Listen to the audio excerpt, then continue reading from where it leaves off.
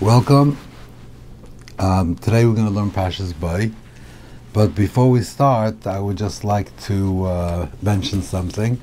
The last couple of weeks, I gave my email, Yaakov Yosef Reinman at Gmail, and I've had quite a bit of response. People have written from Yerushalayim, from London, from New York, and I could see that they're very involved in it. They have. They say with this vart you could answer another question, or they build on it, or they have different solutions, and there's like an active learning going on, which is really what I'm trying to do.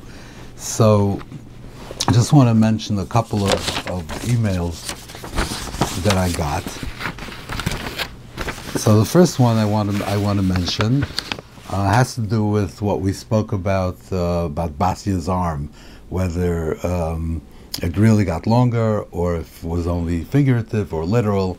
So Ramatzio Chaim Lawrence from London sent me this quote from Rabbi Yerucham Levavas, the legendary Mashgiach of the Mir, in Das Torah, Shmois, Amud Kuf Ayin Ches. That's where it is. Das Torah, Shmois, Kuf Ayin Ches. Hine Matzinu Amram al Posik Vatishlach Zamos Vatikachel. So we see, this is the Rashi that we mentioned. So he says like this: Hine, roiv gasaseinu onu makshimim es hadover. Because of our great gasaseinu is grobkeit. I mean, Yiddish is grobkeit, the lack of edelkeit. In other words, not the insensitivity, the nuance. Because of our gasus, whatever it means by that, we take it literally. It seems to us that this is actually what happened. That her arm got longer and it went until the place where the teva was, out in the river. It's a mistake. It wasn't nice, he's saying, that I guess the nace was that she had this thought, and that she went out there to get the teva, which was really out of her comfort zone, and it was a nest that she wanted to do this. It's even nes nigla. Even a nest like this works through Darkei Teva, and to think that her arm extended, for hundreds of amas or whatever, or however long it was, he says that is a mistake, and that's not what it means. Okay, that's all. I just wanted to mention this. Others could say differently, could be. Just wanted to say that on this, but we spoke in general how to look at Chazal, if it's always literal or sometimes it's not literal, but this is specifically for this question of Basia's arm. So this is from Rabbi Yerucham. Okay, one more thing. This is from Rabbi Yaakov Feingold. He didn't tell me where he was. So this has to do with what we spoke about Vayechi, that I suggested that Yosef, when Ephraim and Menashe became Shvatim, then Yosef was demoted and he was no longer a Shevet. This is what it seemed to me from the Psukim, and that's why Yaakov felt obligated to justify himself. So he sent me from the Kedushas Levi. He says, Ki Yosef einu b'shvatim k'mo Sharechav, that the Berditchev is saying that he was not like the Shvatim. Menashe Ephraim heim nekroim Shvatim b'mekoimoi. Ephraim and Menashe became Shvatim in the place of Yosef. Yosef and Tzadik nikram ovis lebanov. That and he brings from Targum, he's Mdaik and Targum, Prisha Nachoish einoi nikra b'shvatim k'mo shma Sharechav. Banov heim nekroim Shvatim b'mekoimoi. Ephraim and Menashe are Shvatim. Okay, that's what I wanted to mention. Okay, these are Mekayers, and I appreciate them. Okay, now one more thing is that everyone wonders why Moshe told them we're going to go out for 3 days into the desert and we're going to shech Hashem for Hashem. Like, why is he saying this? He wants to leave. He doesn't want to come back. So why is he saying this?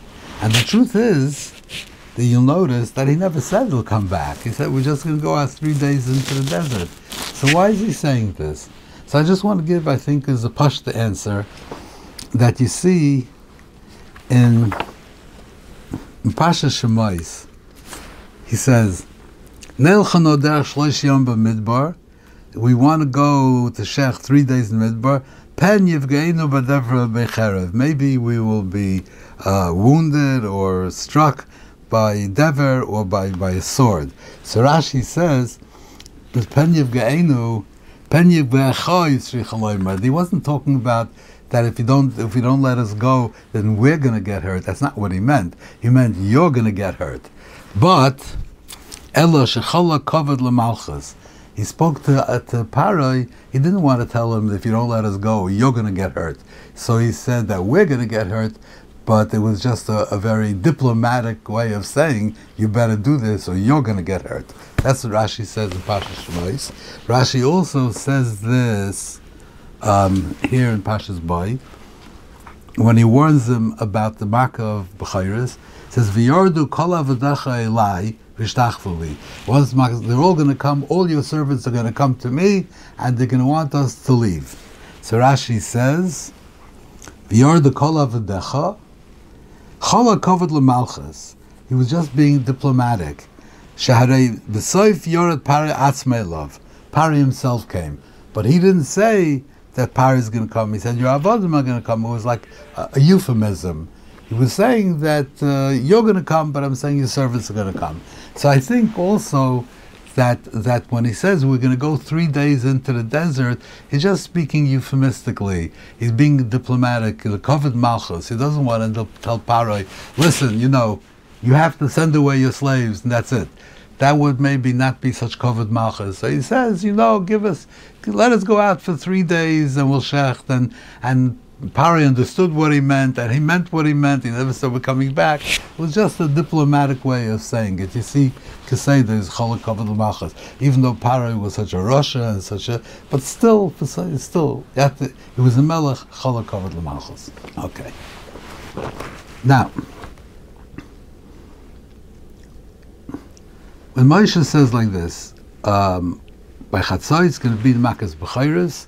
Umeis kol b'char beres Mitzrayim b'char Paroi Yoshev al Kisoi, from Paroi's b'char, who was sitting on the throne, ad b'char hashivcha asher achar harechayim, the b'char of a slave woman who was working on a millstone. They're pushing the millstone around and around, which this is a lowly b'char. So from the prince is going to get killed all the way down to the firstborn of a shivcha who is working by the millstone and pushing it around and around. That's what it says here. However, when the Makkah actually takes place, it says, "V'hi b'chatzi alayla, v'Hashem hiko kol b'char beres Mitzrayim." He killed all the b'charim. B'char Paroi hayoshev al kisoi ad b'char hashvi hashem bebeis habar, till the b'char who is sitting in prison. So here it says the b'char hashivcha, and here it says b'char hashvi. So it seems to be a contradiction. So the Mefarshim take note of this, and Rabbeinu Bechaya, or Bachya, if you want to say, Rabbeinu Bechaya says that it's really the same person, that the b'char hashivcha, during the day he was working by the Rechayim. At night he was in a prison cell. So when he told him the warning, that was during the day. So it says b'char hashivcha. At night he was in the prison. So it says b'char hashvi. Okay, this is how he learns. But Rashi says like this. Rashi says b'char hashvi u'b'char hashivcha b'chlal haya. The b'char hashivcha is included in the b'char hashvi. Why? He started from the greater ones till the lower ones. B'char hashivcha chashuv me b'char hashvi. B'char hashivcha is more chashuv than b'char hashvi. So when he says ad b'char hashvi, b'char hashivcha is also included. So b'char hashvi and the b'char hashivcha, obviously not the same person. and the B'char HaShivcha is a higher class. I mean, not the same. The lowest class is the B'char HaShvi, the one who's in prison. That's the lowest class. So you start from Paroi until the B'char HaShvi. So what happened before? Why wasn't the B'char HaShvi mentioned before? If it's not the same person, so and Shvi is lower than B'char HaShivcha, so why wasn't he mentioned before? So why was the B'char HaShivcha killed? Why was he responsible? So Rashi says, the B'char HaShivcha also used to work with the Yidden, not only the other people, the higher classes of society, but even the B'char HaShivcha also used to oppress and exploit and persecute the Yidden. And they were happy. Why? They were happy that they were suffering. So why does Rashi say that they were happy? So could be that since they were avodim, the B'char HaShivcha, so maybe that's what they were required to do. They had no choice. They had to do this because that's what they were told to do. So then they wouldn't have been punished for that just because they were working with them.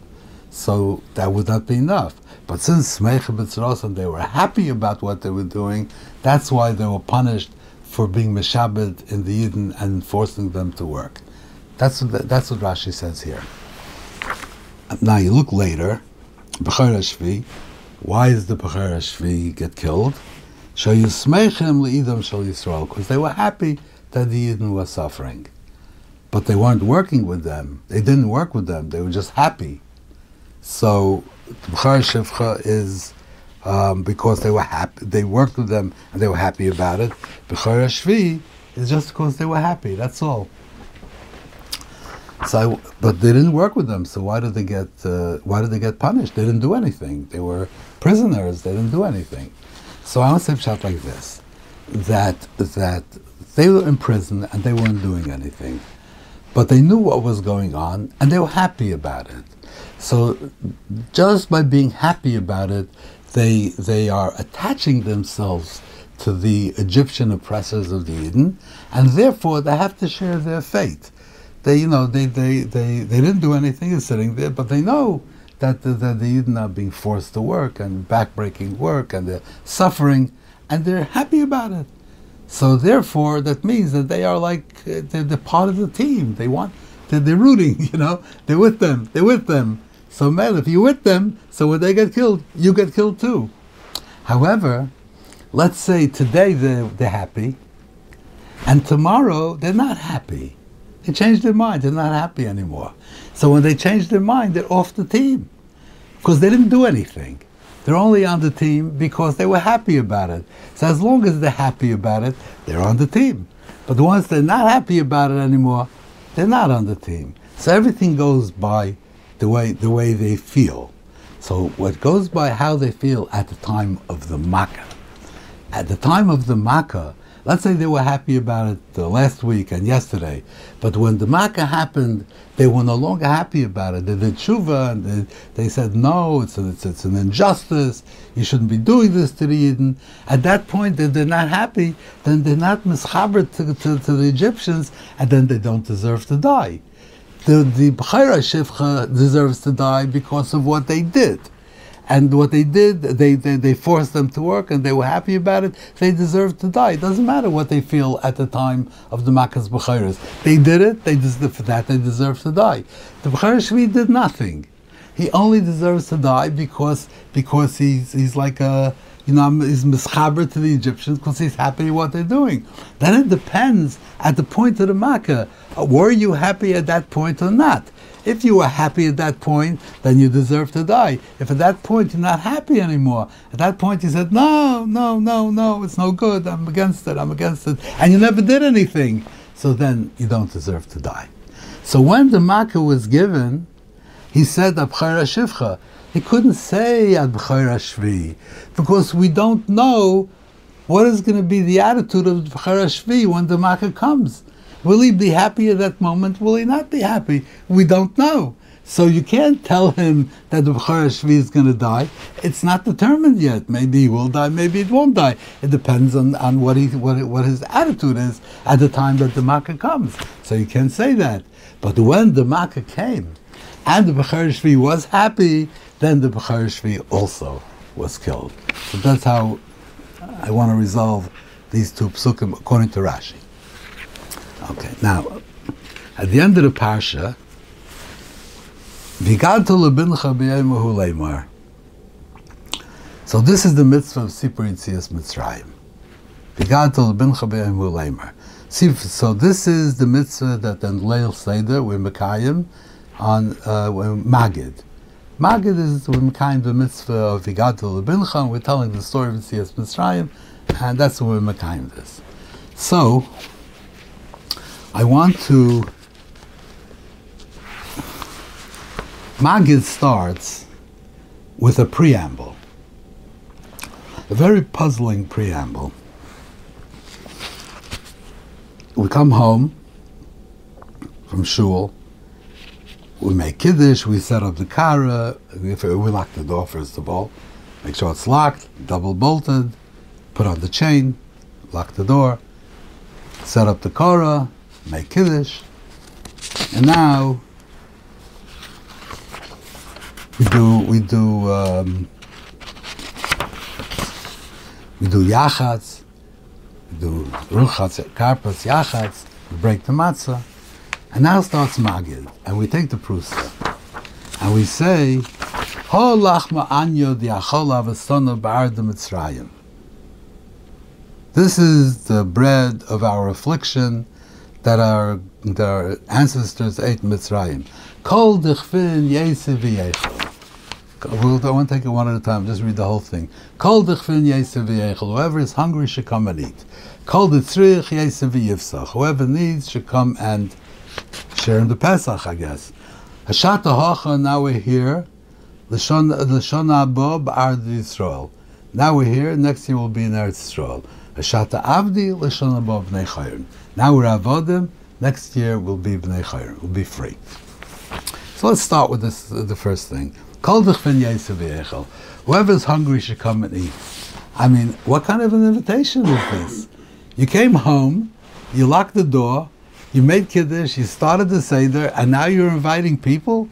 Whom are you inviting? You're inviting your children? I mean, whom are you inviting to the seder? Kol dichfin yesi v'yechel? What does that mean? What's the next thing we say? Kol ditzrich yesi v'yivsach.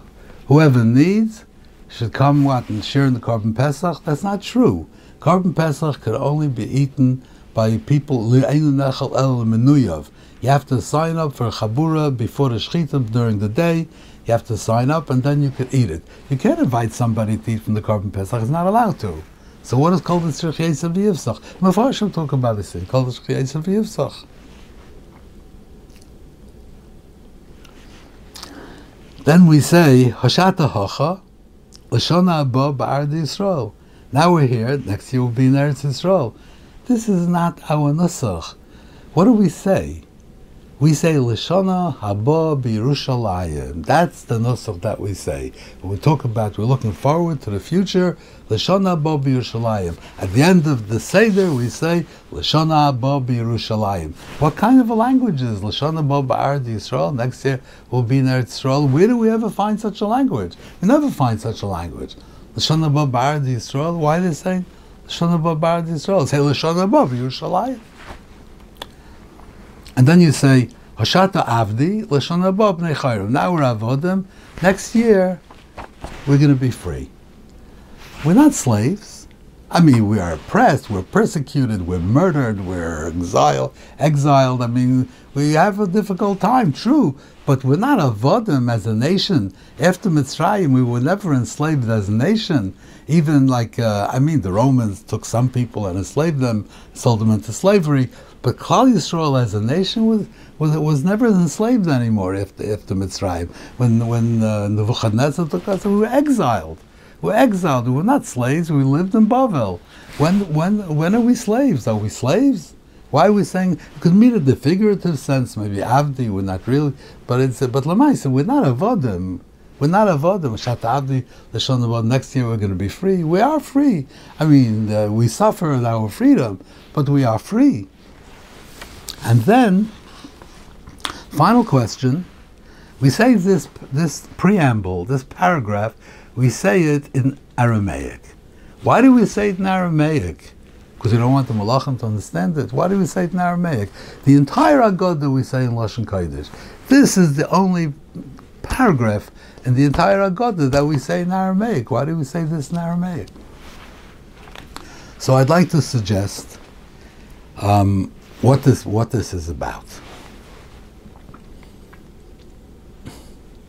Now, I was born after the Holocaust, but when I was growing up, the Holocaust is very real to me. First of all, my father's whole family was killed in the Holocaust, and as I was growing up, I met people that had been there, that had been in Auschwitz, that had been refugees, that was starving or in Siberia. I met people that had suffered through the Holocaust. So the Holocaust is very real to me. But let's imagine for a moment, I mean, it's happening already today, but let's push it into the future. Let's say 100 years from now. Somebody wants to tell his children that, you know, my great-great-great-great-great-great-grandfather from 150 years ago or 200 years ago, he was in Auschwitz and he survived Auschwitz. And tell them how they suffered. And the children are listening to the story about their ancestor from a couple of hundred years ago, and they're listening, and they don't relate to it. They don't connect to it. It's not. There's no emotional connection to this. But let's say that this father has in his attic the pajamas that his ancestor wore in Auschwitz. And he says, you know what, wait a minute. And he goes up to the attic and he brings down these pajamas and he shows them the striped pajamas. This is what he wore when he was in Auschwitz. And you see it's like blood-stained and sweat-stained and ragged. And they look at this, and then the ancestor that he's talking about comes to life. He's a real person. This is what he wore. He's a real person. You know, when I was in London once, and I visited my cousin of Chuna Halpern, of whose mother, my grandmother, was sisters, and he tells me that he had a becher, and he says this becher belonged to Rabbi Yaakov. And he says, I said, I'll make a bracha on it. So he gave me some orange juice in the becher, and I made a bracha and I drank from it. I managed, I never felt so connected to Rabbi Yaakov. I was drinking from the cup that he himself, that his holy mouth drank from it. And it's I knew about Rabbi Yaakov, of course, but he became very real to me. He held his cup in his hands. That's an artifact has the ability to bring something to life, to bring a person to life. So if this father had the artifact of the pajamas that his ancestor wore in Auschwitz, and he was able to show this to the children, that this is what their ancestor wore on his body, and this is his blood stains, and this is his sweat stains, and the person becomes a real person, and this is their grandfather, so they would have an emotional connection to this person. And then when the father tells them about the suffering that this person went through, then they will feel the sympathy, and they'll they'll share the pain, and they will cry maybe. But this is all accomplished with an artifact. Without an artifact, it's very difficult to accomplish something like this.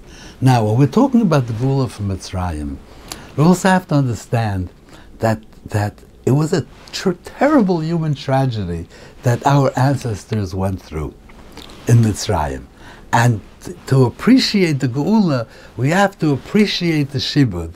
We have to appreciate the suffering, and we have to somehow connect to these people. And not just like some abstract ancestors that lived a few thousand years ago, and where's the connection? How do we share their pain? How do we share their pain? They're not real to us. They're just the Zaydas and Mitzrayim, but how do we make them real? How do we bring them to life? So we don't have any artifact. We don't have the clothing that they wore, but we have a facsimile of their distinctive food. This prusa, this piece of matzah, this is the lechem of Avdos. It's not the lechem, this lachma anya, this is what Farshim will say, is the lechem of Avdos. This is not the matzah that they carried from when they didn't have a chance to bake their bread. This is the matzah that when they worked, and they had a break in the work to be able to eat something, this is what they ate. They had a piece of broken matzah, and this is what they ate. So we don't have an artifact, we have a facsimile of an artifact, which is the next best thing. So you take a look at this matzah. You don't see such a matzah normally. This matzah is the matzah that our grandfathers ate when they were in Mitzrayim. And the rest of the paragraph is in quotations. The system of the Gemara, the system is the system of Shas, of Divrei Chazal, is not like we have, like in, he said, comma, open quotations, that. No, the Gemara goes straight into it. The Gemara gives you the system, and you have to understand that this is a quotation. It doesn't always say Amar Kain. Sometimes it just tells you the thing and tells you the quotation. So this is the rest of the paragraph is a quotation. So now we have our ancestor, and we have a facsimile of his food, and now we're going to tell you what he was like. What was he like? He was working hard. He had a break. He had only this little piece of matzah. And what did he do? What did he say? He said, whoever is hungry could come and share this piece of matzah with me. No matter, even though they were avodim and they were oppressed and they were beaten, but he was still generous to each other. They still said, I have a piece of matzah. If you're hungry, I'm willing to share my poor lachma anya. I'm willing to share this with you. If you're hungry, come, I'll give you some of it. Called it tzrich yeseh v'yifsach. Rashi says in Boy that what does the word Pesach mean? Pesach in Aramish is Loshen Pesiyah, a step. So called it tzrich yeseh v'yifsach. Whoever needs something could step in here, and I will be there to help you no matter what you need. This is the avodim. This is the beaten avodim. He's saying, I'm willing to share my morsel with you. And whatever you need, I'm willing to help you. L'shana haba ba'arad Yisrael. They had hope. But what was their hope? They could go to Yerushalayim. There was no Yerushalayim. We're quoting them. What they said. They said next year we'll come back to the land of the Eden. We'll go back to Canaan, where we came from. L'shana haba ba'arad Yisrael. We're going to go back to the land of Eden. We won't be here in this land of the Egyptians. Ashata Avdi. Now we're avodim. They were avodim. L'shana haba, next year we will be free. So now we've painted an image of this ancestor for the children, for the people who are sitting by the seder. We've told them this is the facsimile of their food. This is what they were. They were generous and they were helpful and they never lost hope. And even though they were oppressed, they still had hope that one day they would be free. This is what the lachma anya does. Now this is how we start the seder. Bring our ancestors to life. When you bring them to life, then you could appreciate the shibud, and then you could appreciate the geula. If you don't bring them to life, then it's all abstract, it's all theoretical. It's not something to which we can relate at an emotional level, which we can really appreciate. So why is it in Aramaic? So when they wrote the Haggadah, the language, Tosfos Rid says, when they wrote the Haggadah, at that time. Where's the Tosfos Rid here? He says, that when they wrote the Haggadah, people spoke Aramaic. People didn't speak Hebrew, they didn't speak other languages, even though all the Yidden, they spoke Aramaic, just like in America today. Most Yidden speak English, not Hebrew or Yiddish. I mean, some. But that was the language. The language of Eretz Yisrael was Aramaic. So when they wrote the Haggadah, they wrote this paragraph in Aramaic, because this is critical. This you have to understand. You have to understand, because without this, you're not going to relate to the people that we're talking about. When you're talking about the rest of the Haggadah, the Lashon Kodesh, so you maybe your grasp of Lashon Kodesh is not that great, and maybe some things you understand better, and some things you won't understand so well. It's okay. But this paragraph, you must understand. You must understand, and because without this, you will never have an emotional connection. You're never going to regard our ancestors as our babas and zaydas, the ones that we know, even though these we don't know, but you're not going to have that connection to them as your living ancestors of whom you really care about them and you feel their pain. So when I speak about this sometimes, people say maybe today we should say it in English. And according to the Taisus Rid, that says that the reason why we say it in Aramaic is because people understand it, so maybe we should say it in English. All right, I'm not going to get involved with that, but this is what I think that this paragraph means. I would like to conclude with a riddle that I'd like to ask. I ask people this riddle a lot, and usually they don't know the answer. The bunches of Eitzeisi, I'll take them out of Mitzrayim.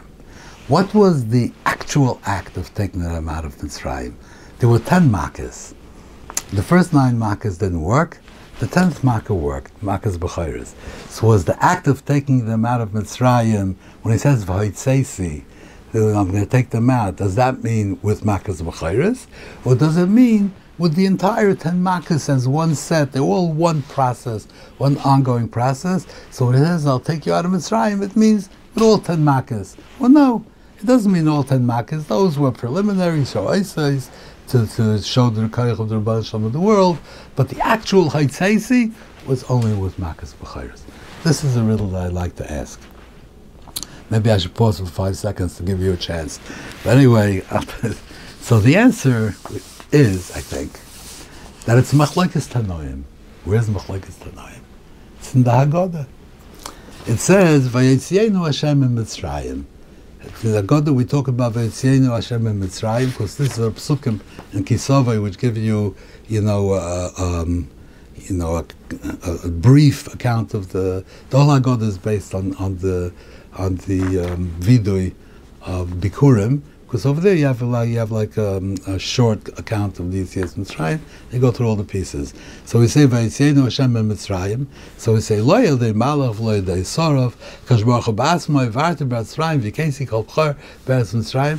He says that this is Makkahs b'chayres. V'Kesi Kol B'chor B'Eretz Mitzrayim. Then it says V'yot Chazaka. So a dever, Makkahs b'chayres was a dever. It was a pestilence. They all died. It was an epidemic. B'zorei netuya zo hacherev. What's the cherev? The cherev was the revolt. The b'chayr, they all say the b'chayrim revolted. They said, "Here we're all going to die." So they revolted, and for one day there was a civil war in Mitzrayim. So b'zorei netuya means zo hacherev. B'yoyso is a amata. And Moses Adam, there was bloodshed, It's all talking about Makkahs b'chayres. So it's Makkahs b'chayres. Says the Balagod, the Davar Achar, B'yad Chazaka Shtayim, B'zorei Netuya Shtayim, B'mer Gadol Shtayim, B'oiser Shtayim, B'oiser Shtayim, Elu Eser Makkahs. This pasuk is talking about all 10 Makkahs. So the Tanakama says that this pasuk is talking about Makkahs b'chayres, and the Tana Basra says that it's talking about all 10 makkahs. The Yitzienu is referring to all 10 makkahs. Thank you very much, and I hope to see you next week.